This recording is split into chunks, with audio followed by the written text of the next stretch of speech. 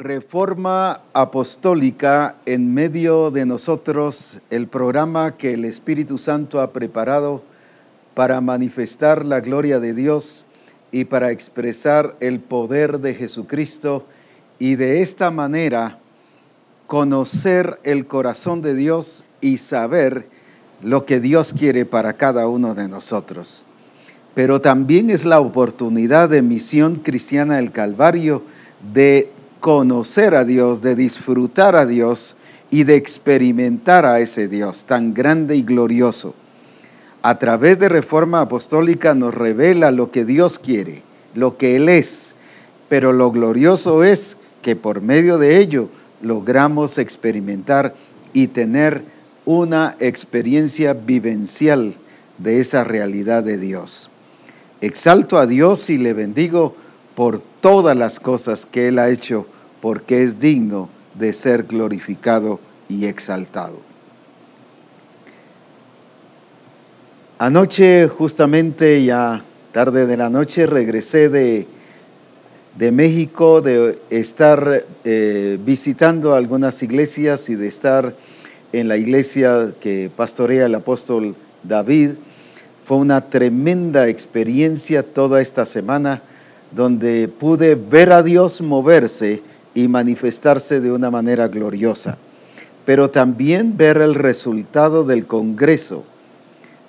Me pude dar cuenta que no solo las personas que vinieron al Congreso han tenido una experiencia de cambio y de transformación, sino también las personas que han visto o que vieron el Congreso a través de Internet.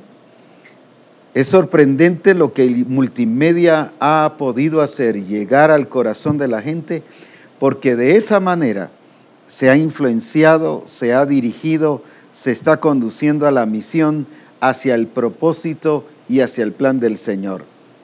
Porque veo pastores que antes les estaba costando involucrarse, ahora transformados. Y los que ya estaban involucrados, ahora más involucrados todavía.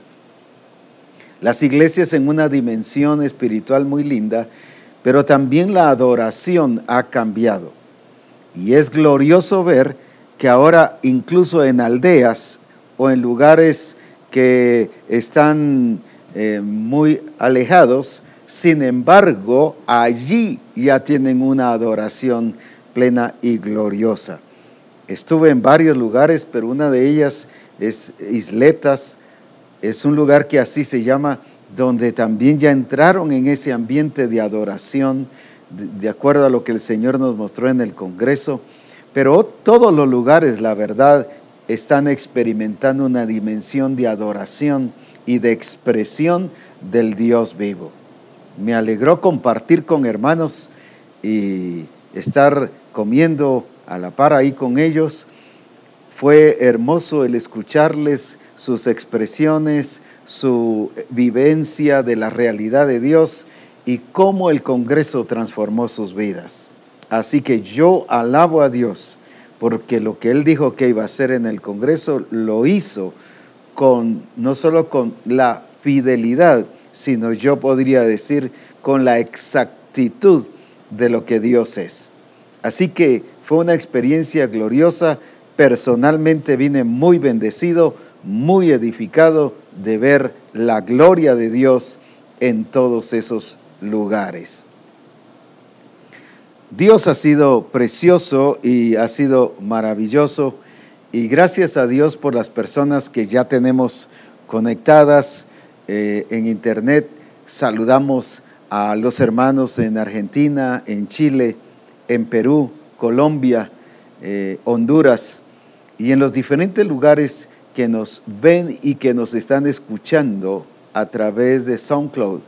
A nivel mundial es una gran cantidad de personas y más de 18 países que nos están escuchando a través de SoundCloud. Es una experiencia gloriosa el saber que Dios está guiándoles y que Misión Cristiana El Calvario es una misión que se está extendiendo y proyectándose su influencia a nivel mundial.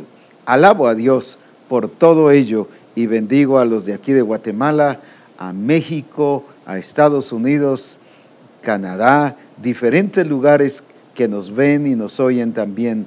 Dios les bendiga por los diferentes recursos que Dios está utilizando para transmitir su palabra a los diferentes lugares. Los lugares y países que yo estoy mencionando de la cantidad son los que tenemos información aquí. Aparte, Fresca Unción que transmite en directo, en vivo, a través de televisión y radio a nivel mundial. Allí es otro alcance que se tiene y así las diferentes emisoras son alcances diferentes que tienen, pero gloria a Dios, estamos llevando el mensaje de nuestro Señor Jesucristo. Estuve compartiendo en estos días, pero especialmente el día de ayer, allá en la iglesia que dirige el pastor o el apóstol David Castellanos, y compartí algo que creo que es muy importante el compartirlo a todos, porque Dios está listo a desatar su explosión evangelística y la explosión de modelos. Dios está listo a cumplir su palabra porque Él lo ha dicho, y la Escritura dice que nadie le estorbará ni le impedirá hacer lo que Él se ha determinado a hacer. Es un Dios que cumple, es un Dios que hace lo que Él ha dicho que va a hacer. Es un Dios glorioso. Y si Él ha dicho que va a haber explosión del modelo en medio de nosotros, justamente eso sucederá en medio de nosotros. Y ha empezado a suceder y nos ha dado ciertos indicios de lo que Él está llevándonos para participar de esa bendición, pero es el tiempo ya que se desate esa explosión del modelo. Y el Señor hoy precisamente nos va a hablar de cosas que ya nos ha hablado, pero que no las hemos entendido a ese nivel. Y ahora el Espíritu Santo nos dirigirá a eso. Hablando aquí en Mateo capítulo 13 y tomando como referencia la parábola del sembrador, entendemos aquí en el capítulo 13 y versículo 18. Oíd pues vosotros la parábola del sembrador. Cuando alguno oye la palabra del reino y no la entiende, viene el malo y arrebata lo que fue sembrado en su corazón. Está hablando de la persona, aunque está mencionando una tierra o clase de tierra, el camino, pero está hablando de la persona. Este es el que fue sembrado junto al camino. Y el que fue sembrado en pedregales, este es el que oye la palabra y al momento la recibe con gozo, pero no tiene raíz en sí, sino que es de corta duración, pues al venir la aflicción o la persecución por causa de la palabra, luego tropieza.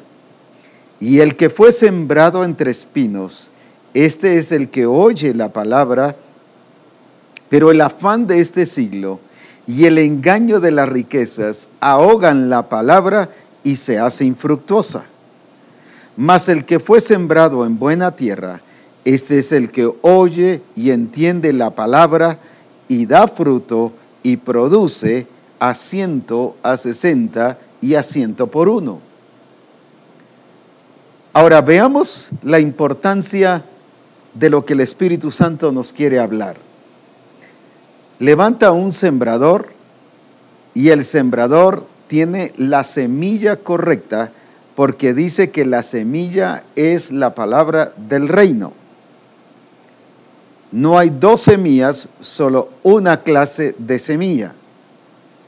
Pero fue sembrado en el camino, en pedregales, en espinos y en buena tierra, pero solo en una dio resultado. La pregunta es, ¿por qué no dio resultado en todas?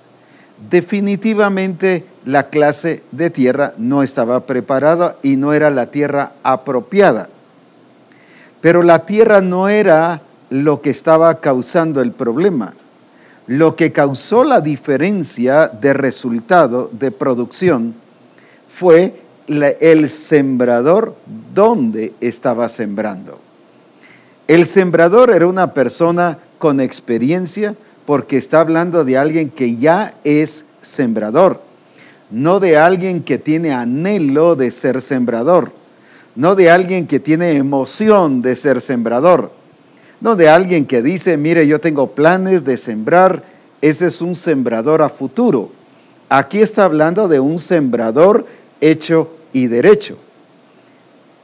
Está hablando de un sembrador que no tuvo el cuidado donde sembrar. Ahí está el punto importante. No se percató del lugar adecuado a pesar de su experiencia.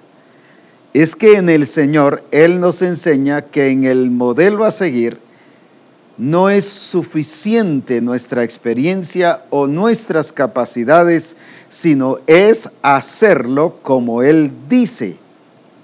El problema de la falta de explosión del modelo ha sido porque Él nos ha dicho lo que tenemos que hacer, pero si revisamos con conciencia y a justicia qué estamos haciendo, nos damos cuenta que hay faltantes y que hemos cambiado el diseño, el plan y el programa del Señor en la realización de su propósito. Ahora, por eso es muy importante el que veamos a la luz de la palabra qué es lo que el Espíritu Santo nos está hablando ahora. Ahora bien, decíamos que el problema no fue la tierra, porque la tierra hay diferentes clases de tierra. El problema fue el sembrador, a pesar de que era un sembrador experto, a pesar de que ya era sembrador. Si era sembrador era porque ya había sembrado otras veces, ya tenía experiencia, pero ahora se le había dado un diseño, un programa de trabajo, un plan de trabajo, pero vemos que tuvo ciertas deficiencias. Cuando encontramos así a los discipuladores realizando su trabajo en el grupo de comunión familiar, encontramos esas mismas deficiencias. Encontramos asistencia pastoral con esas mismas deficiencias y, por qué no decirlo, a los pastores mismos con esas mismas deficiencias. Pero veamos ahora lo que el Señor también nos quiere aclarar sobre esto. Estamos hablando de una deficiencia general en la iglesia. ¿Qué le pasó a este sembrador? Decía que en el diseño, el resultado de acuerdo al reino y al fruto que se debe dar, tiene que ajustarse al diseño establecido por Dios. ¿Cuántas veces mezclamos estrategias, por ejemplo, de evangelismo? Incluimos tradiciones, costumbres, incluimos lo que otros están haciendo, lo convertimos en estrategia, lo convertimos en método, cuando realmente no es eso lo que el Señor quiere que nosotros hagamos. Cuando ya traducimos el diseño a todo ello, hemos cambiado el diseño y la semilla, por lo tanto el fruto será otro. Porque es la semilla del reino, especifica eso, aclara eso, es la semilla del reino, es la palabra viviente, no es una palabra solo escrita, no es una palabra hablada, es la palabra viviente, y por eso la Escritura dice en Juan 1, el verbo se hizo carne, la palabra se hizo vida. De eso está hablando, que es la semilla del reino. Entonces, ¿de quién está hablando? No está hablando de versículos, sino está hablando de una persona, que es Cristo Jesús, el verbo que fue hecho carne. Ahora bien, decía que en el diseño, nuestra experiencia y nuestra capacidad no es el todo, sino es el hacerlo como Él dice. ¿Se recuerdan cuando Él encuentra a los discípulos que habían tratado de pescar toda la noche? Eran pescadores, eran de experiencia, eran conocedores de las horas adecuadas para pescar, pero también del movimiento de las aguas para conocer dónde estaban los peces. Sin embargo, esa noche no pescaron nada. El Señor viene y les dice: tiren la red aquí a la derecha. Ese es el punto importante. Y viene uno de ellos y dice: toda la noche hemos probado a pescar, pero no lo hemos logrado. No hemos pescado nada. Lo que el Señor quería enseñarles es que en el reino de Dios no es en base a la experiencia, no es en base a lo que conozco, sino es en base a lo que Él ha establecido. Y les mostró aquí que su experiencia, aunque fue de horas y horas, fueron insistentes en tratar de alcanzar los resultados o lo que ellos querían por su propia fuerza, por su propio esfuerzo. Sin embargo, se dieron cuenta que en el diseño es como Dios dice que se debe hacer. Por eso cuando tiran la red allí, las redes se les rompían de la cantidad de peces y tuvieron que llamar a otros que les vinieran a ayudar. ¿Cuál fue la diferencia? Si eran los mismos pescadores, eran las mismas redes, era el mismo lugar donde iban a pescar, solo que ahora era bajo guía del Espíritu Santo. Qué diferente entonces es hacer la explosión evangelística, no por una estrategia, no por un método, no por una costumbre o porque otros así les ha dado resultado, sino por dirección del Espíritu del Señor. Eso es lo que nos está enseñando aquí. Ahora, ¿por qué razón? Porque el sembrador escuchó el diseño. Y voy a regresar para que veamos, o voy a ir hasta la parte del versículo 23, para que veamos que sí sabía el diseño. Porque no tuvo que ir a preguntar otra vez, no tuvo que ir a revisar otra vez, sino sí sabía el diseño. Mas el que fue sembrado en buena tierra, este es el que oye, entiende, el que da fruto y produce. Esas 4 etapas es un proceso que se debe realizar para que se dé el resultado de la explosión de modelos que el Señor ha establecido. Ahora, aquí está el proceso. Si Él lo mencionó y le dio resultado, la pregunta entonces es: ¿por qué entonces hizo en los otros lugares lo que no se le dijo que hiciera? Aquí solo hizo una. Por ejemplo, dice: porque de cierto, dice el versículo 19, cuando alguno oye la palabra del reino, fíjese que es la palabra del reino, pero aquí está, y no la entiende, viene el malo y arrebata lo que fue sembrado de su corazón. Este es el que fue sembrado en el camino. Solo voy a resaltar una de estas partes del proceso. Versículo 20. Y el que fue sembrado en pedregales, este es el que oye la palabra. Fíjese que aquí hay un común denominador. Oye la palabra, oye la palabra. O sea, oyó el diseño, cómo se debía de hacer. Pero también el otro, el 22, el que fue sembrado entre espinos, ese es el que oye. Pero ya en el 23 nos relata del que hizo no solo una parte del proceso, sino el que completó el proceso. Ahí está precisamente la deficiencia donde no hemos visto lo que Dios ha dicho que Él está determinado a hacer en medio de nosotros. Hicieron los 3 primeros una de la parte del proceso y se confiaron y se conformaron en que por lo menos habían hecho algo. Oír, ya lo sé, ya no me diga más si yo ya lo sé, pero el primero no lo entendió. Y era parte del proceso. No le importó si lo entendía. No se preocupó por entenderlo. se conformó que no lo entendía. ¿Y qué le pasó? Vino, ¿qué dice? El malo, y le arrebató lo que fue sembrado. Ya después mucho menos lo iba a entender si ya no tenía semilla. Ya le había quitado todo. El problema que se da solo con oír, pero no seguir el proceso normal, es que le damos lugar a que el enemigo nos quite todo el resto de lo que hemos oído, que es el proceso, y se nos olvida y nos empieza a distraer con otras cosas y empezamos a hacerlo a nuestra manera. Estos solo cumplieron una condición: oír. Los 4 oyeron. En los 4 lugares que nos hablan las 4 fases aquí, oyeron, y oyeron lo mismo, no oyeron diferente.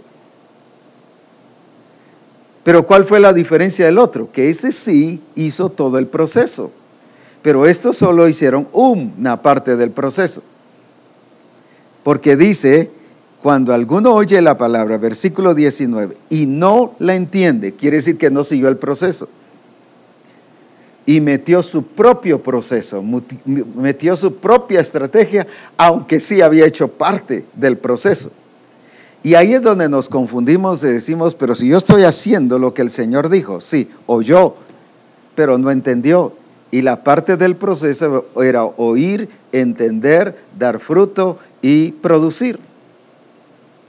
Si revisamos cuántos faltantes hay en nuestra vida sobre esto, no solo a nivel de explosión de modelo, sino una vivencia integral de crecimiento y desarrollo que tiene que ver todo esto, como lo voy a explicar en un momento.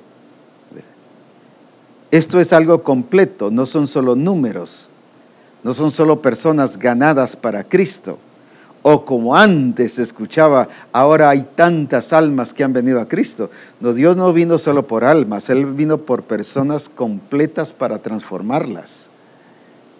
Por eso es que debemos verlo desde la perspectiva real de lo que el Espíritu Santo nos está enseñando. Ahora, el segundo problema que hubo, ¿qué dice? El versículo 20, y el que fue sembrado en pedregales, este es el que oye la palabra, al momento la recibe con gozo, se va contento. ¡Qué palabra! La entendí. Este la oyó, la entendió, pero ¿cuál fue su problema? Versículo 21. Pero no tiene raíz en sí, sino que es de corta duración. Los hermanos temporales. Alguien me decía, mire, si yo tuviera toda la gente que hemos ganado como iglesia y la tuviéramos en el templo, tuviéramos 5 templos llenos totalmente. Sin embargo, tenemos la misma cantidad de personas, solo que con nuevas, porque la mayoría de los que se han entregado al Señor, incluso se han bautizado, han sido temporales porque se han ido. Aquí dice de corta duración, pues al venir la aflicción o la persecución por causa de la palabra, luego tropieza. El sembrador no cuidó eso. Solo cuidó de sembrar, pero no cuidó de que estos discípulos o este fruto perseverara. ¿Cuántos faltantes nos han llevado a eso? A que los discípulos se pierdan. Y como dijéramos, algunos no solo tuvieran 5 iglesias grandes, sino tuvieran hasta 10 y 20. Algunos tienen 10 años, 15 años, 20 años, 30 años. Imagínense cuánta gente podríamos tener en la congregación. ¿Por qué la hemos perdido? Porque solo hemos cuidado áreas del diseño, pero no hemos cuidado todo el diseño. Ahora vayamos aquí al versículo entonces 22. Y el que fue sembrado entre espinos, este es el que oye la palabra, pero ¿qué dice? También oyó, pero ¿qué pasó? Pero el afán de este siglo, o sea, de este mundo, el sistema de este mundo, las tradiciones, las costumbres, la escuela pasada que se llama, eso es parte del mundo. La escuela pasada no es de Dios, es del mundo. Por eso era que la iglesia de Roma era conformada a este siglo, a este mundo. Ahora, los afanes de este siglo, quiere decir que ellos se estaban preocupando por cumplir las reglas de este mundo, pero no por cumplir el diseño. Agarraban estrategias y métodos del mundo, pero no lo que Dios había establecido. Y cuando yo establezco algún método del mundo, no me va a dar resultado. Pero cuando establezco también un método que los demás están haciendo, pero no lo que Dios nos ha establecido, es afán de este siglo. Caigo en esa misma posición, porque tanto uno como lo otro no es diseño de Dios que Él nos ha dado, según la semilla que Él nos ha dado. La semilla del reino, que es Cristo Jesús. Ya dijimos que es el verbo hecho carne. Ahora bien, de este siglo, ¿y qué pasó? Y el engaño de las riquezas ahogan la palabra y se hace infructuosa. Tanto uno, el del camino, el de pedregales y el de espinos, no dio resultado. Aunque algunos sí principiaron a dar resultado. En uno definitivamente no dio nada. Pero en el segundo, en pedregales, empezó a crecer, pero dice que no tenía raíz, no tenía profundidad, no estaba enraizado, no estaba arraigado ni cimentado. Por la falta de eso, se perdió. Qué emoción ver lo que viene, qué glorioso, hay nuevos convertidos, pero se van. O sea, sí hay resultados, pero se van. Pero lo mismo entre espinos, creció, ahí sí también dio resultado, porque empezó a germinar y a crecer, pero ¿qué pasó? La ahogaron, los espinos.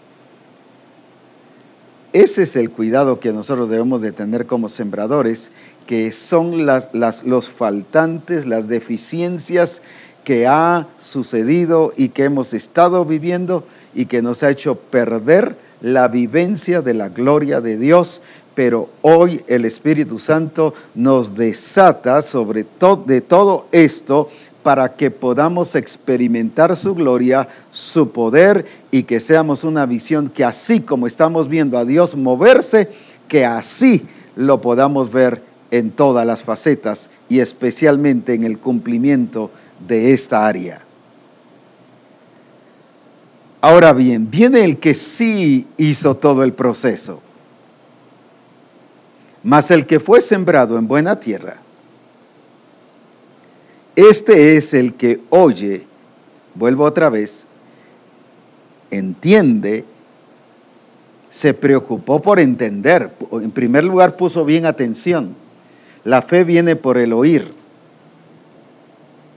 Le vamos a creer a Dios por lo que Él dijo, pero porque lo oímos, pero lo estamos oyendo bien. No lo estamos oyendo como un eslogan, no le estamos oyendo como una esperanza, sino lo tenemos que ver como una realidad de Dios en medio de nosotros. No, yo ya lo oí, ya lo sé, pero lo está creyendo como una esperanza. Lo está viendo como algo, sí, nada más como un lenguaje de Misión Cristiana el Calvario, pero no como una vivencia y realidad de Dios. Aquí es de un oír con el entendimiento de que es una realidad que fue dicha, es una verdad que fue dicha. El que oye, pero también entiende. Si no lo entiende, se preocupa por entender. Va a preguntar, pregunta, se informa, va a buscar a la palabra, va con los libros o los manuales que el Señor nos ha dado a revisar qué es lo que el Señor ha dicho. No se conforma, no me han dicho, nadie me explica, si no ha preguntado.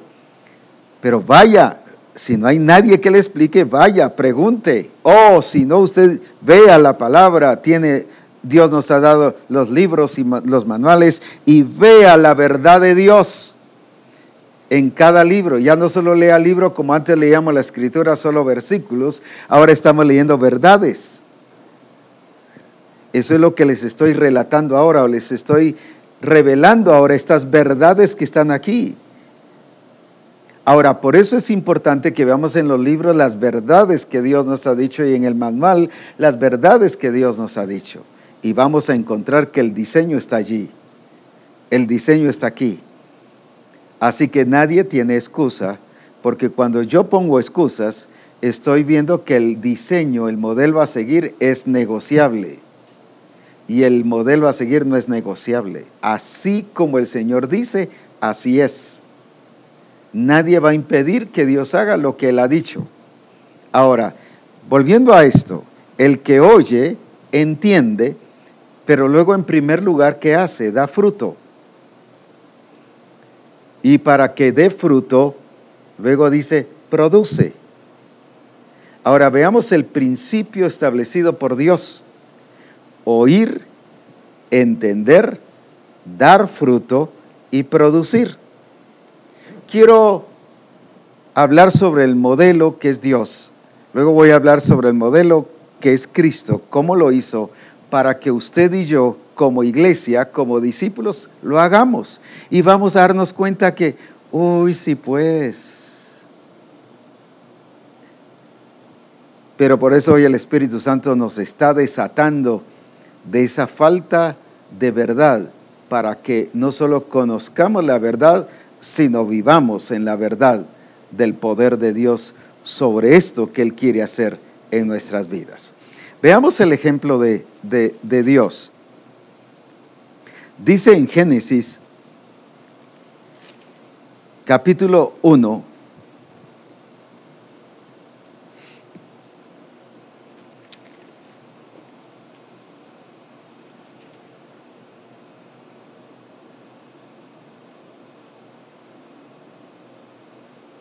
y versículo 26. Entonces dijo Dios, ¿qué cosa? Hagamos al hombre a nuestra imagen conforme a nuestra semejanza. Voy a quedarme ahí en esta parte. Hagamos al hombre. Dios arma su propósito, establece un diseño. El propósito es hacer al hombre a su imagen y semejanza. Y el diseño es el hombre. Y el plan ya viene y nos lo expresa. Ahora dice el versículo 27.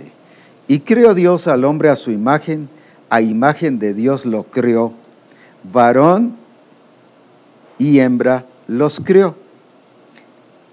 Ahora mire este diseño tan hermoso. Y creó Dios al hombre a su imagen, a imagen de Dios lo creó, varón y hembra los creó.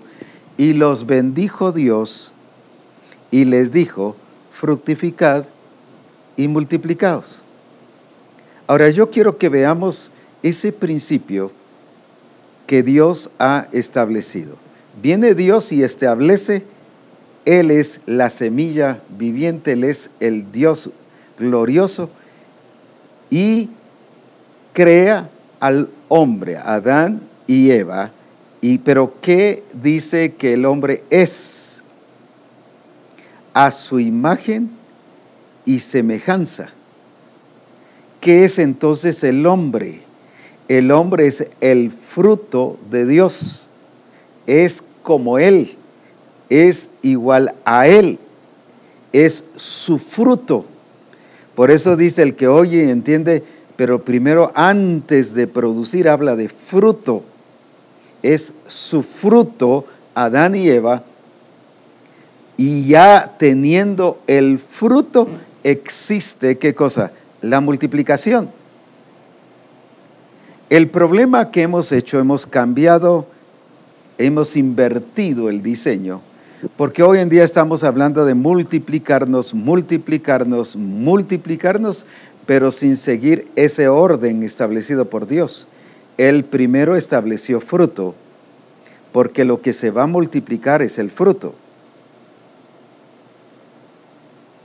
Ahora, Dios estableció fruto, pero Adán y Eva eran los que tenían que multiplicarse.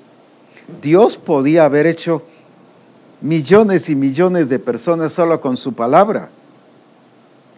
¿Por qué Él no se multiplicó? porque Él nos está enseñando el proceso, el diseño. Es Él como el origen de todas las cosas, y a eso se le llama semilla, y la establece en Adán y Eva. Por eso es que fueron hechos a su semejanza, a su imagen. Eran el fruto, eran el resultado, eran iguales que Dios, lo que Dios había establecido, que Dios mismo, porque dice a nuestra imagen y conforme a nuestra semejanza. Era el fruto. ¿Por qué razón? Porque un fruto es el resultado de la semilla con el código genético, con toda la genética, con el ADN, con toda su naturaleza. Al sembrar yo, por ejemplo, una pera, lo que voy a cosechar son peras. En otras palabras, yo siembro la semilla de pera y me nacen peras. ¿Qué fruto es el que se está dando? Es pera, pero esa pera es el fruto de la semilla. A eso me estoy refiriendo. Adán y Eva eran el fruto de Dios. Ahora, ellos, ¿qué tenían que hacer? No solo fructificar, sino multiplicarse. ¿Por qué? Porque Dios estaba fructificando en Adán y Eva, y ahora, al haber hecho a Adán la multiplicación, solo que después la hizo con un diseño equivocado, con una semilla equivocada, con la naturaleza pecaminosa. Pero si Adán lo hubiera hecho en ese diseño, en el diseño correcto, ¿qué pasaba? Se hubieran multiplicado conforme la naturaleza de Dios y hubiera seguido el orden. La tendencia del ser humano siempre es cambiar el diseño y pone otra naturaleza o naturaleza mezclada. Pero el proceso es Dios, el fruto, multiplicación. Por eso Él les dice a ellos, ahora ustedes tienen que fructificar y luego la multiplicación. Porque para Dios, Adán y Eva eran el fruto. Y los hijos que ellos hubieran tenido en el diseño correcto era multiplicación. Pero para Adán y Eva era fruto, y así sucesivamente iba a ser multiplicación. Lo explico de esta manera, para que todos lo comprendamos. Dios me hizo a mí, nos casamos con Mari, pero con ella tuvimos fruto. El apóstol Ronald y Lizzie. Pero ahora ellos tienen fruto y cada uno de ellos tiene hijos, que para nosotros no son hijos sino son nietos, hablando en la práctica natural humana. Para ellos es fruto, pero para nosotros es multiplicación. Espero haberme dado a entender. Para ellos es fruto, pero para mí es multiplicación. La familia se está multiplicando. Vamos a asumir, y espero no le dé taquicardia al apóstol Ronald ni a Lizzie, pero se casa, por ejemplo, Sharon, se casa Melanie, se casa Abrancito, y ellos van a tener hijos. Para ellos es fruto, pero para el apóstol Ronald y Mari y para Lizzie es multiplicación. Eso es lo que el Señor nos está diciendo ahí. Ese es el ejemplo, el modelo de lo que va a dar como resultado la explosión de modelos. Ahora, ¿por qué estamos hablando de modelos? Y lo explico con esto. Aquí tengo una pera. Esta pera es el resultado de una semilla, pero este es el fruto. Ahora, yo parto esta pera y me salen, no sé cuántas semillas tenga una pera. Calculemos 3 o 4. O 3. ¿Qué pasa? Esta semilla es el resultado, o esta fruta es el resultado de una semilla. Esta semilla tuvo su fruto, pero ahora al sembrar esas 3 semillas que salgan de aquí, ¿eso cómo se llama? Ya no es el mismo fruto, es pera, pero multiplicada, porque ahora son 3. que van a estar produciendo. Eso es lo que dice en la parábola del sembrador. Oye, entiende, da fruto y produce. La palabra producir es multiplicarse. ¿Por qué entonces no ha habido multiplicación en medio de nosotros? Porque estamos enfatizando solo multiplicación sin fruto. Y lo que se multiplica es el fruto. Lo que se multiplica es el fruto. Vuelvo otra vez a decir, lo que se multiplica es el fruto. Vuelvo a decir, de aquí saco 3 semillas. ¿Qué pasa? Siembro las 3 semillas, ¿qué me va a dar? Si esta semilla dio no sé cuántos peras da un árbol de pera, voy a asumir, voy a ser muy escaso ahorita porque tampoco quiero ser exagerado, 15 peras. Pero ahora le saco a este 3 y a cada una de esas 15 peras 3. ¿Cuánto sería? Ayúdenme los matemáticos por ahí. 15 por 3, 45. ¿Cuántos árboles estarían entonces creciendo? La semilla, esto es fruto, pero ahora los 45 árboles es multiplicación. Ahora sáquele a cada árbol otros 15 por 3. ¿Cómo se va a ir la multiplicación? Esto no es como otros métodos que algunos hermanos han establecido, que uno gana uno y uno gana uno. Eso no es multiplicación. 1 por 1. Ese es un método humano, está fuera del diseño. Esta semilla va a dar este fruto, pero este fruto es el que va a dar multiplicación. Vuelvo otra vez a decirlo. La semilla va a dar este fruto, pero es este fruto el que va a dar multiplicación. Y no va a dar 1. Da 3 semillas, pero esas 3 semillas dan 45 peras. Pero esas 45 peras después van a dar 45 por 3, digamos. Que son 135. Imagínense, eso ya no es 1 por 1, eso es multiplicación. Y a eso el Señor nos está llevando. Imagínense las que tienen 4 semillas, las que tienen 3 semillas, aunque las semillas todas tienen el mismo código genético. ¿Por qué? Porque solo hay una semilla que es Cristo. Y esa simiente ha sido puesta en nosotros y cada uno vamos a producir fruto y vamos a multiplicar. Ahora, quiero explicar esto. El problema si solo vemos multiplicación, solo estamos viendo números. Esto es un número, pero también aquí va implicado naturaleza de la semilla. La expresión de la semilla ahora es esto. Entonces, esto no solo es número, esto es la expresión de la naturaleza de la semilla.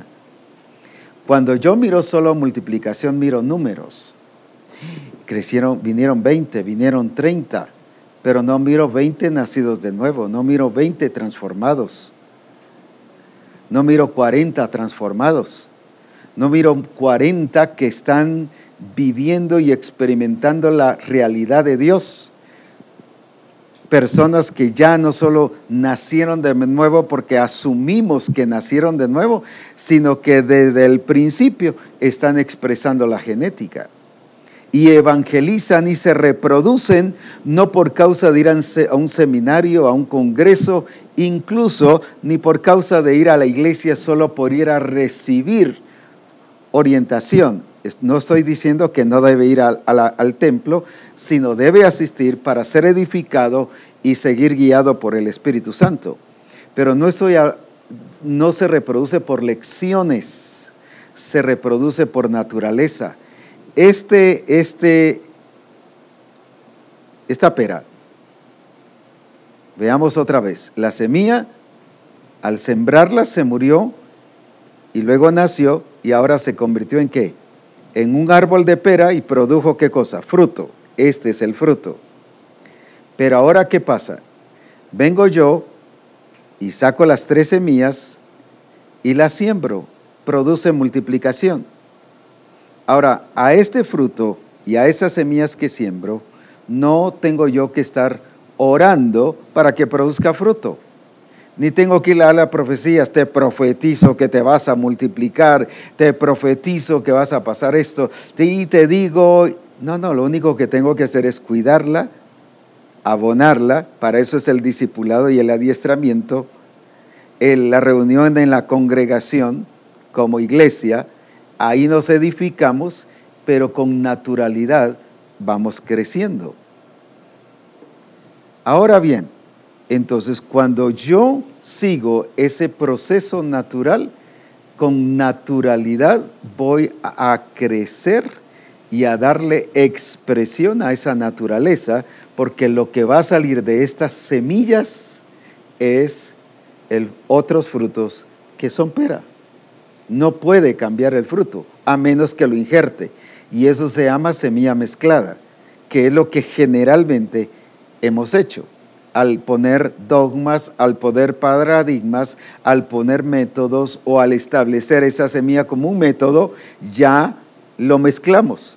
Nos está dando otro fruto. Pero si continuamos con el orden correcto, nos seguirá dando la misma pera, con el mismo contenido del código genético. Ahora, eso es lo que ha hecho Cristo en nosotros. Ha puesto su semilla, porque dice que nadie puede pecar. Eso está en 1 Juan 3:9. ¿Por qué razón? Porque es nacido de Dios. ¿Por qué? Porque ha sido puesta en él, ¿qué cosa? La simiente de Dios. Es nacido de Dios porque ha sido puesta la simiente de Dios, o sea, su semilla. Pero ¿para qué ha sido puesta la semilla? No para que sea un número solamente. Es número, sí, pero no es número solamente, sino aquí es la expresión de la naturaleza de esa semilla. A eso se llama modelo, explosión del modelo. Eso se llama ser modelo, porque es la expresión no de cantidades, sino es la expresión de la naturaleza de la semilla que fue sembrada. Y la semilla que fue sembrada es Cristo. Y por lo tanto, al dar fruto, yo no voy a solamente a ganar personas para Cristo, a tener ahora un crecimiento numérico en la iglesia, sino voy a tener personas nacidas de nuevo que han entrado en el proceso de transformación para alcanzar y ser llenados totalmente de Cristo, para ser plenamente capaces de tener la totalidad de la imagen de Jesucristo en su vida. Ahora, ¿dónde inicia todo? En la semilla, en el fruto, se multiplica. Entonces, ¿qué ha pasado? ¿Por qué no tenemos la multiplicación? Porque hacen falta frutos. Que yo me vea que no soy un número, sino soy un fruto. Que los discipuladores se vean no como un número de discipuladores, ni solo con una función, son fruto. Que el pastor también se vea que él no solo es pastor, es un fruto de Dios, sino por lo tanto va a producirse. Ahora veamos en Cristo, veamos ese mismo orden que pasó en Cristo. Cristo fue enviado a la tierra como hijo. Y por eso es que en el bautismo, en el pasaje que hemos estado trayendo ya durante varios programas de Reforma, ¿qué dice? En Mateo capítulo 3, versículos 16 y 17. Y Jesús, después que fue bautizado, subió luego del agua, y he aquí los cielos le fueron abiertos, y vio el Espíritu de Dios que descendía como paloma y venía sobre él. Y hubo una voz de los cielos que decía, ¿qué cosa? Este es mi Hijo amado. Este es mi Hijo amado en quien tengo complacencia. Ahora, ¿qué reveló el Padre acerca de Cristo? Que Cristo fue enviado como hijo, y al ser hijo, ¿qué era? El fruto del Padre, porque venía con la genética del Padre. Por eso es que Él en Hebreos 1:3 dice, es el resplandor de su gloria y la imagen misma de su sustancia. Entonces, el ser hijos nos hace vivir y experimentar como fruto. Usted y yo somos fruto. La Escritura dice en Juan 15 que usted y yo somos pámpanos. Todo pámpano que en mí no lleva fruto, le quitará. Ahora, vamos a ser fruto. Cristo era el fruto del Padre, porque Él les dijo, mi hijo. Y cuando estaba diciendo mi hijo, no solo le estaba diciendo en sentido paternalista o en sentido paternal más bien, como de padre a hijo, sino le estaba diciendo, Él tiene la misma naturaleza, la misma genética, el mismo código genético. Y por eso es que la Escritura le llama el único hijo.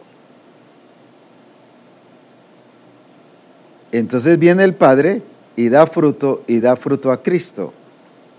Pero ahora viene Cristo al morir, porque dice que la semilla tiene que morir para que dé fruto.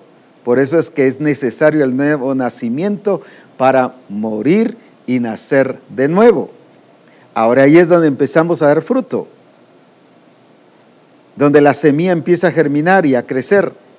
Ahora viene Cristo y al haber muerto produjo fruto, porque ahora no solo es el único Hijo de Dios, sino ahora se le llama en Romanos 8 el primogénito entre muchos hermanos. Ahora veamos otra vez el mismo orden de Dios. Dios es la semilla viviente, pero ahora viene y fue puesta en Cristo, y por lo tanto le dice, este es mi Hijo amado. El Padre vio a Cristo como fruto, pero ahora a través de Cristo viene la multiplicación. Porque aquí es único hijo, pero a partir de aquí es el primogénito entre muchos hermanos. Aquí, a partir de esto, ya es multiplicación. Es el mismo proceso. ¿Quién es el que da la multiplicación? El fruto. El fruto. Por eso es que Dios quiere que nosotros demos fruto. ¿Pero por qué vamos a dar fruto? Porque nosotros somos el fruto del Padre y ha sido puesta de Cristo y ha sido puesta la semilla en nosotros, y Dios quiere que demos fruto y vuestro fruto permanezca. No dice vuestros frutos. ¿Por qué? Porque no está hablando pensando tanto en cantidades, aunque sí hay cantidad, aunque sí hay números, pero el énfasis de Dios está en la expresión de la naturaleza. El mismo fruto no debe cambiar el código genético.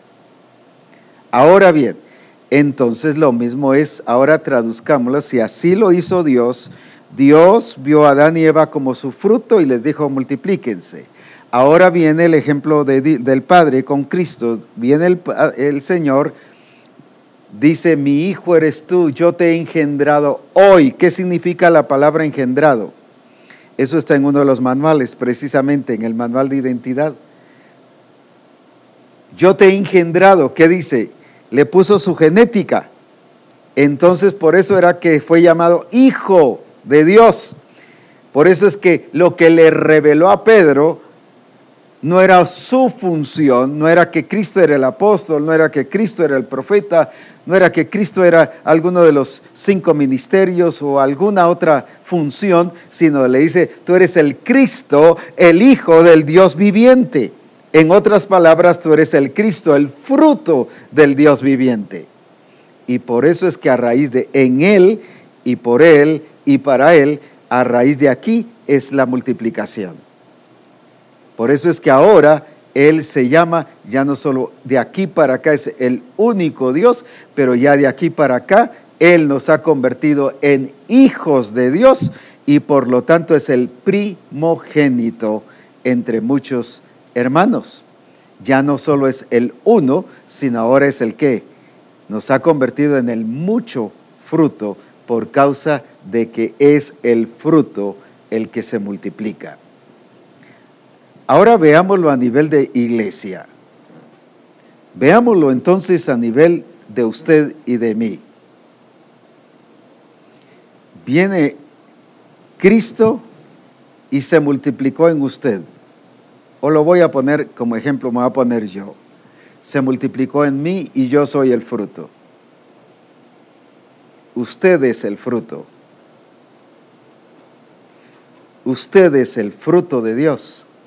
¿Por qué? Porque no solo es un número, es la expresión de Dios, es la expresión de su naturaleza, por eso es el fruto. Ahora, ¿qué debo hacer? El orden es que es el fruto el que se va a producir. Oye, entiende, da fruto y produce. Lo que produce, lo que se multiplica es el fruto. Entonces, ¿qué tengo yo que hacer? Este fruto que fue puesto en mí, la semilla que fue puesta en mí, es para que dé fruto. Yo no debo solo ver a las personas, ganamos 5 para Cristo, llegaron 20 para Cristo. Debo ver frutos.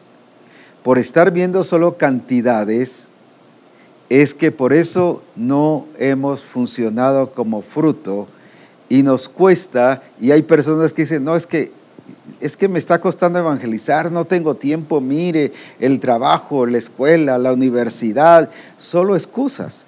Y de algunas maneras son excusas justificables humanamente.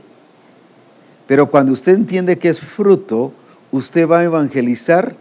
¿Por qué? Porque a eso es usted. Es como cuando se casa, ¿por qué da hijos? Porque eso es usted y es la naturalidad del matrimonio, porque la naturaleza del matrimonio es que es producir fruto, tiene hijos. Aunque tenga trabajo, aunque tenga estudio, aunque tenga todo lo que tenga que hacer, ¿verdad que ahí no pone excusa para tener hijos? ¿Por qué si pone excusas para dar fruto? No, es que no puedo, no me alcanza el tiempo, puras excusas. Pero ¿por qué para tener hijos no tiene excusa? Si ese es el fruto de usted. Así como tenemos el tiempo para dar fruto, humanamente, ¿por qué no tenemos el tiempo? Y sí lo tenemos. Lo que pasa es que no lo hemos entendido porque solo lo estamos pensando en números y en traer gente al grupo, a la iglesia, al templo, pero no estamos pensando en que como fruto vamos a dar más fruto. Por eso dice, para que llevéis fruto, pero luego dice en Juan 15, luego dice más fruto, o sea, esta que va a producir más fruto, pero luego dice, estos van a producir que mucho fruto. Entonces, ¿qué pasa? Yo estoy produciendo mucho fruto, multiplicación. ¿Por qué? Porque me estoy creciendo, me estoy ampliando, me estoy extendiendo, estoy cumpliendo mi función. Así como usted cumple su función como ser humano. Como dije, se casa y tiene hijos y multiplica. Conocí una persona en Zacapa y me decía, miren, nos casamos, tuvimos 11 hijos, pero ahora ya con nosotros, con los hijos y con los nietos, y hay algunos bisnietos, ya somos más de 70. ¿Qué pasó? Ellos como fruto hicieron crecer el fruto con 11 hijos, pero luego con 11 hijos tuvieron nietos, los hijos tuvieron hijos, pero ellos tuvieron nietos como abuelos, pero ahora los nietos tuvieron sus hijos. Eso es precisamente lo que Dios quiere que usted y yo hagamos. Ahora, como dije, ¿por qué sí tenemos tiempo para tener hijos naturales? ¿Y por qué no tenemos tiempo para tener los hijos que el Señor quiere que usted y yo tengamos?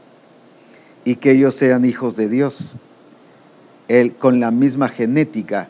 ¿Cómo lo van a tener? Cuando usted y yo no solo nos contemos como número, cantidad, sino como calidad, la expresión de la naturaleza de Cristo. Entonces, esto es explosión del modelo, porque explosión del modelo no tiene que ver con cantidades, sino con personas transformadas. Ahora lo explico en alguien que vivió esta experiencia, según la Escritura. Viene Cristo, entendiendo que es fruto, siembra la semilla en la mujer samaritana. Esa mujer samaritana allí experimenta la gloria de Dios y es transformada. Cuando ella parte de ahí, fíjese que no pasaron ni 24 horas, no, ni siquiera una, o calculemos una. Y esa mujer cuando se va de ahí, deja su cántaro y fue al lugar donde la conocían, fue al lugar donde tenía el peor testimonio posible, que le tenían desconfianza, no le creían, pero como ya iba transformada y ahora iba con una nueva naturaleza, iba transformada de acuerdo al plan y al propósito de Dios, porque fue la palabra la que le dio vida, porque su palabra es vida. Ahora, fue transformada y ¿qué pasó? Fue a dar fruto.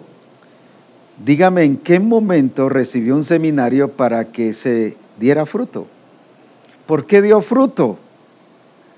Porque Cristo al hablarle le estaba hablando en calidad de fruto, sembrando una semilla.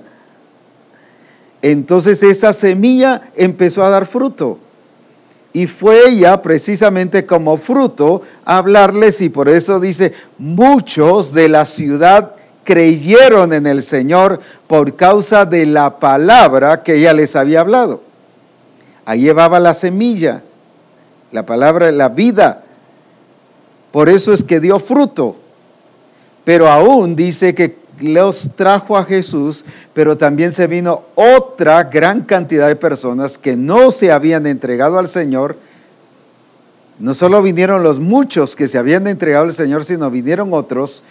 Pero ahora al estar aquí con Jesús y al verlo y oírlo, dice, ya no solo creemos por lo que esta mujer nos dijo, sino ahora creemos por ti. No solo se ganó a los que les fue a testificar, sino a los que también se vinieron, que no se habían entregado al Señor. Esa gente, esa persona, ese mismo día ganó a miles de personas. ¿Pero por qué? Porque ella entendió que era fruto. El problema que tenemos como fruto, porque no hemos entendido que somos fruto. Solo nos hemos visto discípulos, pero no discípulos que tienen semilla. Y usted ya tiene la semilla de Cristo al nacer de nuevo. Por eso es que es discípulo. No es discípulo por estar yendo a un grupo. No es discípulo por estar yendo al templo. Es discípulo porque ya tiene la semilla de Cristo en usted, la simiente de Dios. Por eso es que tiene el código genético. Ahora, ¿qué pasa? El Señor puso 7 meses para prepararnos. Y decimos, no estamos capacitados para abrir un grupo. Esto no es para enseñarnos a multiplicar. Esto es para enseñarnos a dirigir un grupo. Imagínese que la mujer samaritana hubiera tenido los 7 meses para enseñarle a evangelizar, para enseñarle a que exprese naturalmente la naturaleza que tenía ahora de Cristo. El problema es que pasan esos 7 meses y no evangelizamos, no tenemos crecimiento ni desarrollo, no solo espiritual, sino crecimiento en la multiplicación de modelos. Y hasta los 7 meses, algunos los 14 y otros hayan pasado hasta 30 meses o más, ya cuando se les pone ya no quieren, No se sienten capaces, ¿por qué? Porque como semilla ya se están secando. Como fruto, esa semilla adentro se está secando. Ayer una hermana nos mandó una foto. Tengo lástima, no pude, más bien no me recordé en reproducirla para que ustedes la vieran. Nos envía un fruto. No me recuerdo qué fruta es, pero la tengo se la dio al apóstol David allá en México y él me la pasó a mí, pero no tuve la oportunidad de tenerlo. Pero el próximo lunes se lo prometo, para que vea que lo que estoy diciendo es cierto. Viene la fruta y mire lo que es la naturaleza en sí. Cuando de repente empezó a ver que le sale la ramita y nos manda la foto justamente de la semilla empezando a germinar dentro del fruto.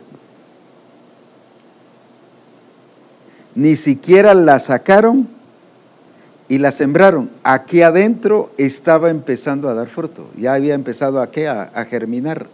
Y ya le había salido aquí la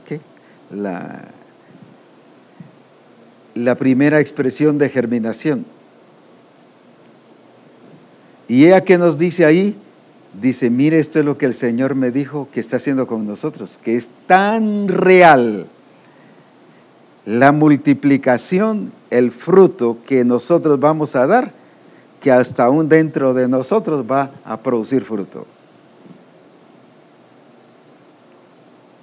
Y qué glorioso. Imagínense, ni siquiera esperó ser sembrada, sino aquí mismo empezó ya a germinar. Y cuando él la abre, porque nos da la fruta abierta, y ahí está la semilla ya con su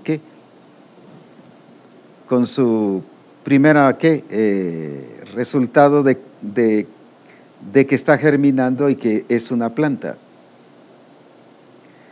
Hace muchos años, he ido a Cobán y fui a las Verapaces.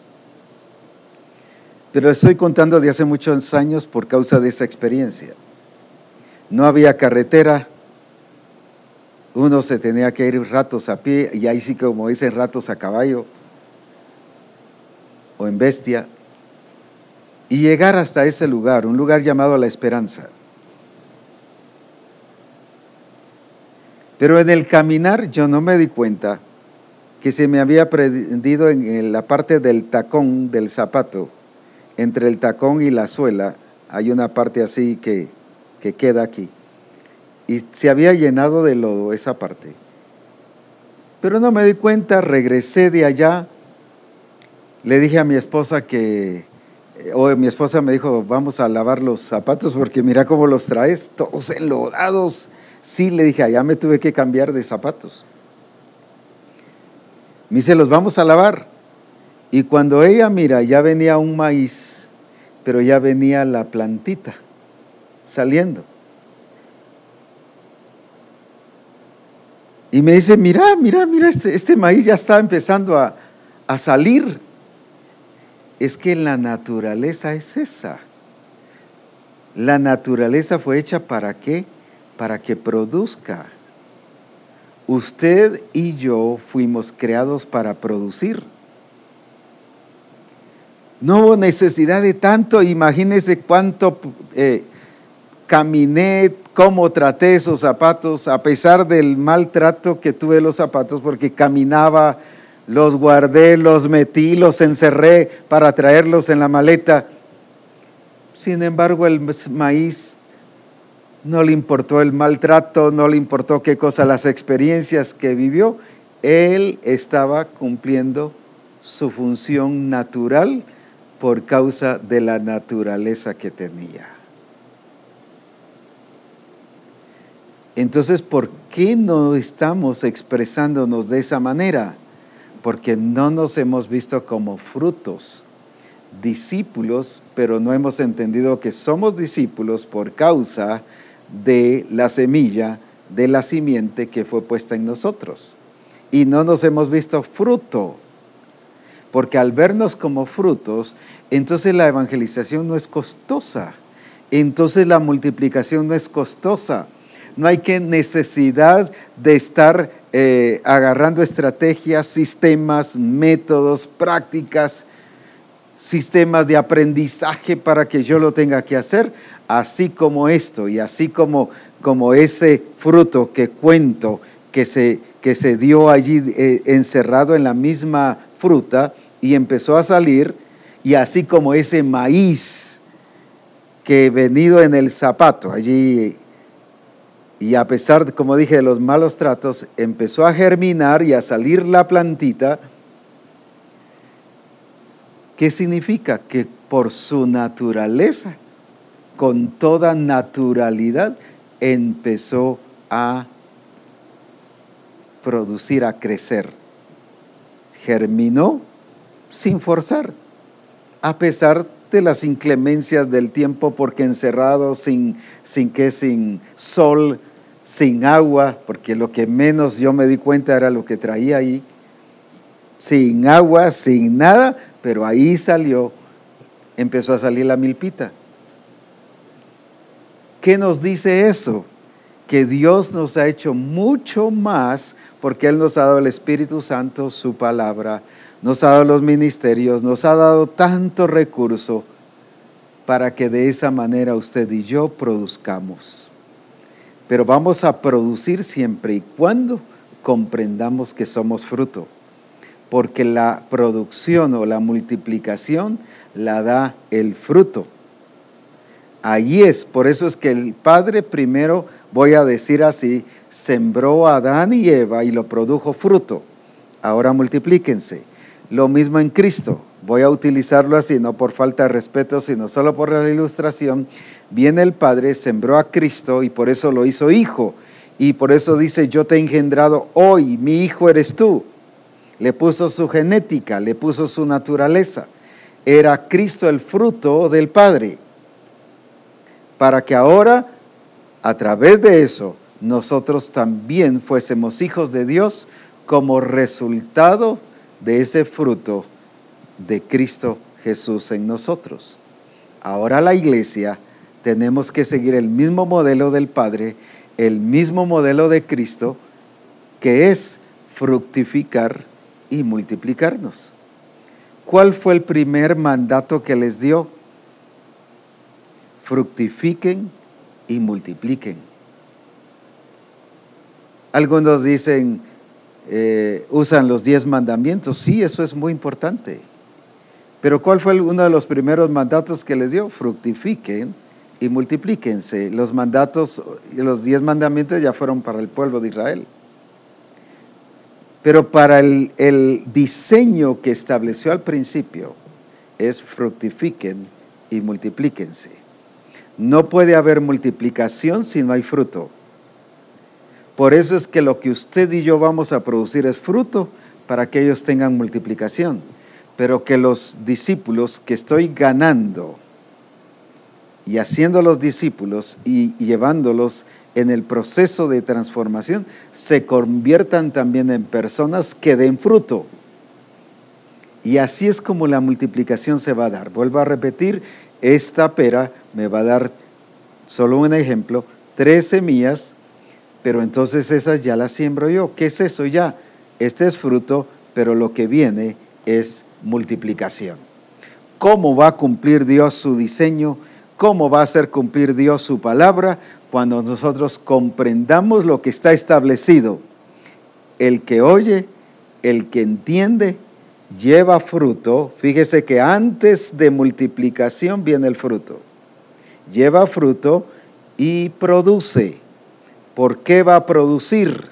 No porque oyó, no porque entendió, se multiplicó. No se saltó la cerca, no se saltó el ser fruto. Tuvo que seguir el proceso. Si solo hubiera oído, solo hubiera entendido y hubiera tratado de multiplicarse, no se puede. Porque ¿qué es lo que se multiplica? El fruto. Eso es lo que el Espíritu Santo nos está hablando hoy. Y eso es lo que Él quiere que nosotros comprendamos hoy, que lo que se va a multiplicar es el fruto. Pero no es el fruto como cantidad solamente, sino el fruto como cantidad, pero también y especialmente como expresión de la naturaleza de Cristo. A eso se le llama la explosión de modelos. A eso nos está llevando el Padre. Y eso es lo que el Padre quiere en nuestra vida. El Espíritu Santo a eso nos está llamando. Eso es lo que el Padre quiere en nuestra vida. Misión Cristiana El Calvario ha sido llamada a fructificar y a multiplicarse. Misión Cristiana El Calvario ha sido llamada a cumplir su función. Por causa de ser hijos, somos fruto de Cristo, porque somos la simiente de Él. Por lo tanto, la genética, la naturaleza que tenemos es de Él. Por eso usted y yo somos fruto de Él. ¿Para qué? Para que nosotros al evangelizar no mezclemos, no pongamos otro fruto, no lo usemos como estrategia, no cambiemos el diseño, sino utilicemos el diseño establecido. Oír, entender, dar fruto, pero es este fruto el que produce, es ese fruto el que se multiplica. Cuando nosotros comprendamos esto que el Espíritu Santo, esta verdad que el Espíritu Santo nos está hablando hoy, vamos a ver que Dios está cumpliendo su palabra. Hoy nos está pasando, como le pasó a las iglesias de Apocalipsis. Cuando digo hoy, no estoy hablando de hoy, lunes, 3 de abril, no estoy hablando de eso. Estoy hablando del hoy, de este tiempo presente. Y nos ha estado pasando eso, pero hoy el Señor lo va a quitar. Dice, el que tiene oídos, oiga. No dice lo que el Espíritu va a decir, sino lo que el Espíritu está diciendo. Quiere decir que el Espíritu Santo estaba hablando, pero la iglesia, por tener otro diseño u otro oídos atentos, pero para otros modelos, no le estaba escuchando al Espíritu Santo.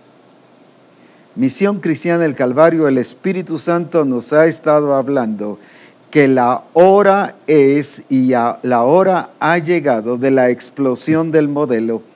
¿Por qué razón? Porque Dios está en nosotros, con nosotros y mora en nosotros. Y por lo tanto, Él es el Dios que hace cumplir su palabra.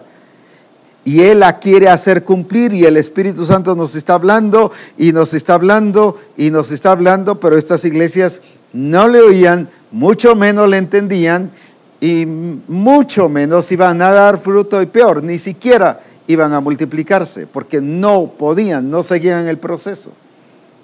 Pero hoy el Espíritu Santo nos está diciendo, no es que ahora el Espíritu Santo solo nos está hablando o nos va a hablar dentro de otros días, sino hoy el Espíritu Santo nos dice, yo les estoy hablando que el Padre no solo quiere cumplir su palabra, sino Él ya empezó a cumplir su palabra. ¿En quiénes va a pasar? En los que se sometan al proceso. Oír, entender, dar fruto y producir, o sea, multiplicarse. Él ya está trabajando. Él requiere que usted, pastor, discípulo, asistencia pastoral, grupo del pastor, discipuladores, grupo de comunión familiar, empiece a trabajar en el proceso de Dios. Él ya está obrando. Porque Dios no se paraliza porque usted o yo me paralice. Dios no se paralizó ni el Espíritu Santo dejó de hablar porque estas iglesias no le oían. Él sigue hablando. Que oigan lo que el Espíritu Santo está diciendo, dice, o dice. No dejó de hablar, les estaba hablando. Los que no le oían ni le entendían eran las iglesias. Hoy el Espíritu Santo nos está diciendo, y no dice, va a haber multiplicación, hoy va a haber explosión de modelos, sino más bien hoy nos dice, Misión Cristiana El Calvario, el Padre Cristo ya empezó la multiplicación, la explosión del modelo, ¿quiénes la van a vivir y a experimentar? ¿Qué cosa? Es los que se sometan a ese diseño establecido por el mismo Señor. Que no nos pase lo que le pasó a los discípulos. Faltan 4 meses para la cosecha. Y Jesús les dijo, no, los campos ya están blancos. Misión Cristiana el Calvario, los campos están blancos. ¿Qué significa eso? Que ya están preparados, que ya están listos, que ya la cosecha está lista, pero estamos esperando humanamente que se dé el tiempo para ir a trabajar. No, Él ya está trabajando, por eso es que ya están blancos. Por eso es que la cosecha ya está lista. O sea, el Espíritu Santo ya va adelante y ya tiene todo listo. ¿Quiénes son los que van a cosechar? Los que se sometan al ritmo del Espíritu Santo, al tiempo del Espíritu Santo, para cosechar, y valga la redundancia, esta cosecha explosiva que viene para Misión Cristiana el Calvario. Que ya ha empezado. ¿Por qué digo que ya ha empezado? Porque Cristo, el Espíritu Santo, ya tiene preparados los campos. Él ya ha hecho su tarea, ahora quiere que usted y yo hagamos nuestro trabajo, pero en el proceso exacto. No solo oír como hicieron los 3, pero sin entender. No solo oír sin profundidad. No solo oír sin quitar los estorbos. Es el tiempo de quitar esas estrategias que usted ha establecido, esos métodos que ha establecido, esa cultura que ha establecido para evangelizar. Es necesario quitar esa mentalidad de un evangelismo social. Es el tiempo de transmitir la semilla que es Cristo y que establezcamos en las personas esa semilla, esa simiente de Dios, para que sean nacidos de nuevo. El tiempo ha llegado. Jesús les dijo, no faltan 4 meses. Ustedes dicen que faltan 4 meses. Ustedes dicen que va a venir. Los pastores dicen, va a venir el tiempo de la explosión. Cuando ya el Señor comenzó, ya la explosión está. Lo que falta es nuestro trabajo de cosecha. ¿Por qué razón? Ya Jesús dijo, el tiempo ha llegado. Misión Cristiana el Calvario no es que va a venir el tiempo ya no llegó, ya está en nosotros y con nosotros los campos blancos. Es el tiempo que nosotros hagamos el proceso y que hagamos como la mujer samaritana. No esperó 7 meses, ni esperó 1 año, ni esperó 5 años para multiplicarse. Ella, como tenía semilla y entendió que era fruto, Él me dijo todo lo que yo era. Él me habló, o sea, está hablando de la palabra de vida que Dios le dio. Y por eso les fue a hablar esa palabra de vida a ellos. No les fue a argumentar, no les fue a contar mentiras, no les fue a contar exageraciones. Les llevó la palabra que Cristo le había dado. Ella fue como semilla a producir fruto, que alcanzó miles y miles que trajo a Cristo, pero miles se convirtieron ya estando en Cristo. El mismo día. El problema, como dije, es que empezamos a querer multiplicar y hasta cuando nos ponen como discipuladores. Somos discipuladores porque ya nos venimos multiplicando, no solo porque hemos pasado 7 meses. Somos discipuladores porque somos multiplicadores. Estamos produciendo fruto. Pero cuando a alguien se le pone y no ha producido fruto, solo porque ya pasó y ganó con 100 o con 10, y ya pasó los 7 meses y lo ponemos como discipulador, no se va a multiplicar. ¿Por qué? Porque su naturalidad no la está expresando conforme a su naturaleza y está esperando estrategias o métodos para multiplicarse. Hagamos como la mujer samaritana, hagamos como Zaqueo. Yo, si algo debo a otro, le voy a pagar el 4 tantos. Ahí expresó su transformación, pero al decir que le iba a pagar, era que les iba a ir a demostrar el cambio que él había tenido. Imagínense el mismo momento, ni siquiera la hora, el mismo momento ya estaba empezando a dar fruto. ¿Por qué? Porque esto no es un proceso natural, físico, sino es el proceso de Dios en medio de nosotros. El problema es que comparamos el crecimiento y el producir fruto al estilo natural de físico. Siembro, crece, pasa año y medio, 2 años para producir frutos, y otros árboles pasan 5 y otros 8, y otros necesitan más tiempo, y lo vemos así. Cuando esta semilla ya viene con capacidad de producir fruto. Por eso es que ellos, los que mencioné, Zaqueo, la mujer samaritana y otros, aquel que sanó a aquel ciego, incluso le dijo, no vayas a hablar. Lo primero que fue es ir a hablar, a contar su vivencia en Cristo. Empezó a producir fruto, a pesar de que se le había dicho, no vayas a hablar. Hoy, sin que les digamos a los hermanos, no vayan a evangelizar, no van a evangelizar. Y los que van a evangelizar, si les decimos, no vayan a evangelizar, qué bueno, el Señor le habló al pastor, el Señor le habló al discipulador. No, ¿por qué fueron a hablar? Porque llevaban vida. Y esa vida tiene que ser expresada, no a los 7 meses, sino desde el momento que nos convertimos. Somos discipuladores porque somos personas que damos fruto. No es que al ser discipulador, ese nombramiento de esa función, vamos a empezar a dar fruto. Por poner discipuladores que no han dado fruto esos 7 meses o 14 meses, depende del tiempo que ha llevado ya. Por poner personas así, es que los ponemos como discipuladores y el grupo no les crece. El mejor discipulador es el que empieza a dar fruto desde el comienzo y pasa para prepararse y equiparse para cumplir mejor su función de discipulador. Les voy a contar mi experiencia y con eso hoy concluyo. El Señor me salvó y me hizo que me convirtiera un 4 de febrero del año 65. Tengo la fecha y todo. ¿Por qué razón? Porque fue mi experiencia y es inolvidable.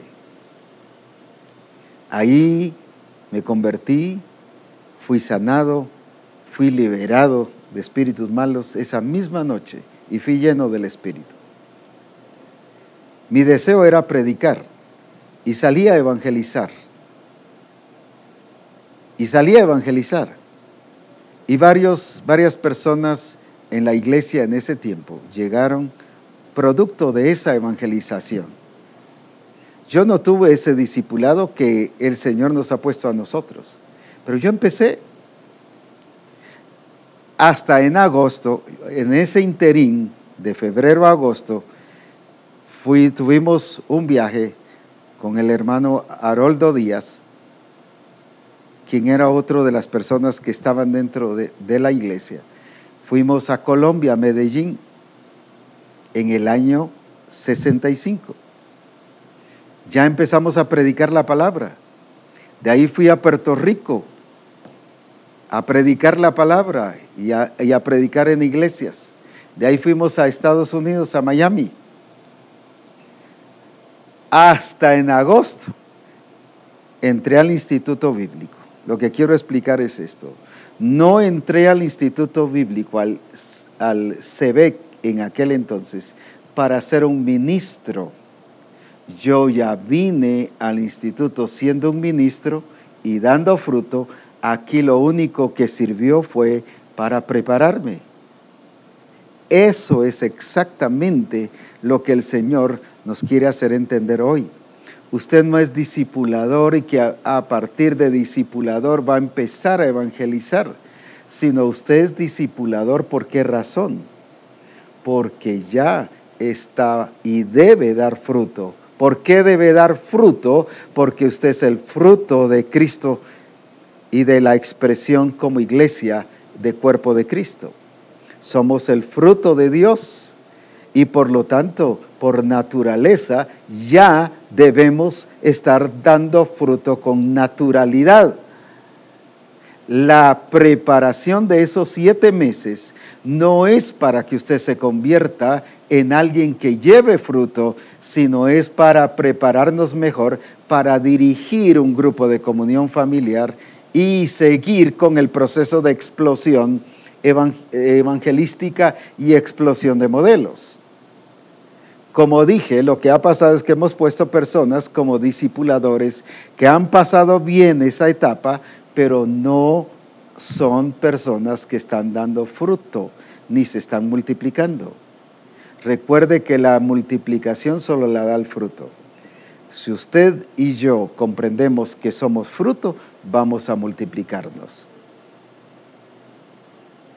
Aún ya estando en el Instituto Bíblico, ¿por qué se abrieron las primeras iglesias? No por la preparación que nos dieron, sino porque entendimos que fuimos llamados a fructificar. Porque había traído gente a la congregación, porque entendía aún antes de empezar la preparación que tenía que multiplicarme. Y yo quería hablar de Cristo. Incluso ya para ese tiempo mi familia también había venido totalmente al Señor. Ya éramos parte en ese tiempo de la iglesia del Calvario. ¿Pero por qué? Porque había hambre de hablar y había algo dentro de mí que me hacía con naturalidad, antes de ser preparado, a expresar lo que Cristo es. Se lo cuento porque esa es mi vivencia. Se abrieron las primeras iglesias, Zacapa, Mazatenango, Retaluleu, se hicieron campañas evangelísticas, pero recién abierto el Instituto Bíblico, o sea, no fueron 3 años de experiencia para abrir estas iglesias. Se abrieron Cobán, se abrió otra iglesia, bueno, un sinfín de iglesias que se abrieron por todos lados. ¿Pero por qué? No porque terminamos una preparación, sino porque entendíamos que esa preparación solo nos estaba capacitando para expresar mejor esa naturaleza de Cristo. Para eso es el discipulado y el adiestramiento. No es para enseñarle a evangelizar. Es para que hagamos mejor las cosas y administremos bien el grupo de comunión familiar.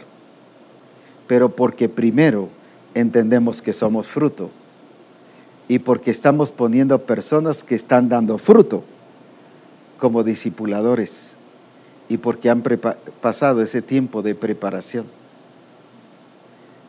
¿Por qué no da resultado el grupo de comunión familiar y se estanca y ya no crece? Porque hemos puesto gente o personas que no han aprendido que son fruto y que tienen que dar fruto.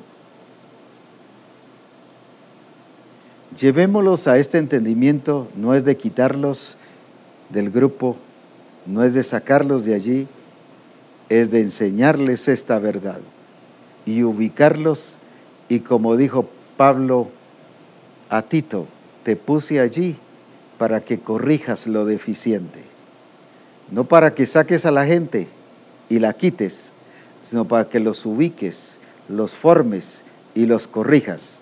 Eso es lo que hoy tenemos que hacer con los discipuladores y con todos los que están siendo preparados, llevarlos a enseñar que son fruto y como fruto se van a multiplicar. Oremos hoy.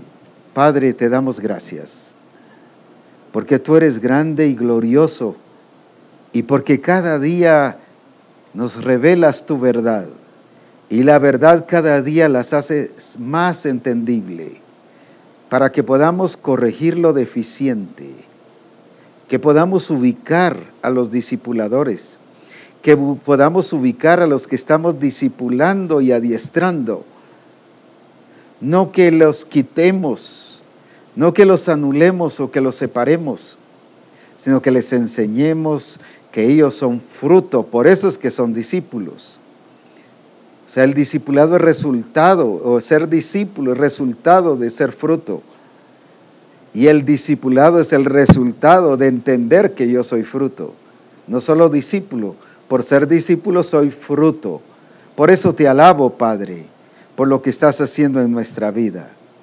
Te exalto y te glorifico y declaro que Misión Cristiana El Calvario no va a tener una explosión pensando que es a futuro.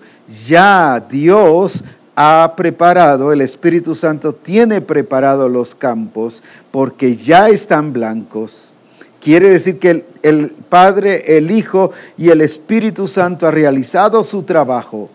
Por eso hoy desato a Misión Cristiana El Calvario para trabajar en el orden correcto que tú quieres que nosotros hagamos. Gracias, Padre. Bendigo a cada uno, a los que nos están viendo y oyendo, como a los que solo nos están oyendo. Que allá en los diferentes países sean llenos de tu gloria y de tu poder, como aquí también tu gloria sea sobre sus vidas. En Cristo Jesús. Amén y amén. Alabado sea el nombre del Señor. Si tuviese alguna pregunta, si tuviese algo que usted y yo, por ejemplo, el Señor, aquí me manda el pastor Nelson Bama acá. Dios le dijo a Abraham en Génesis 17:6, y te multiplicaré en gran manera, y haré naciones de ti, y reyes saldrán de ti.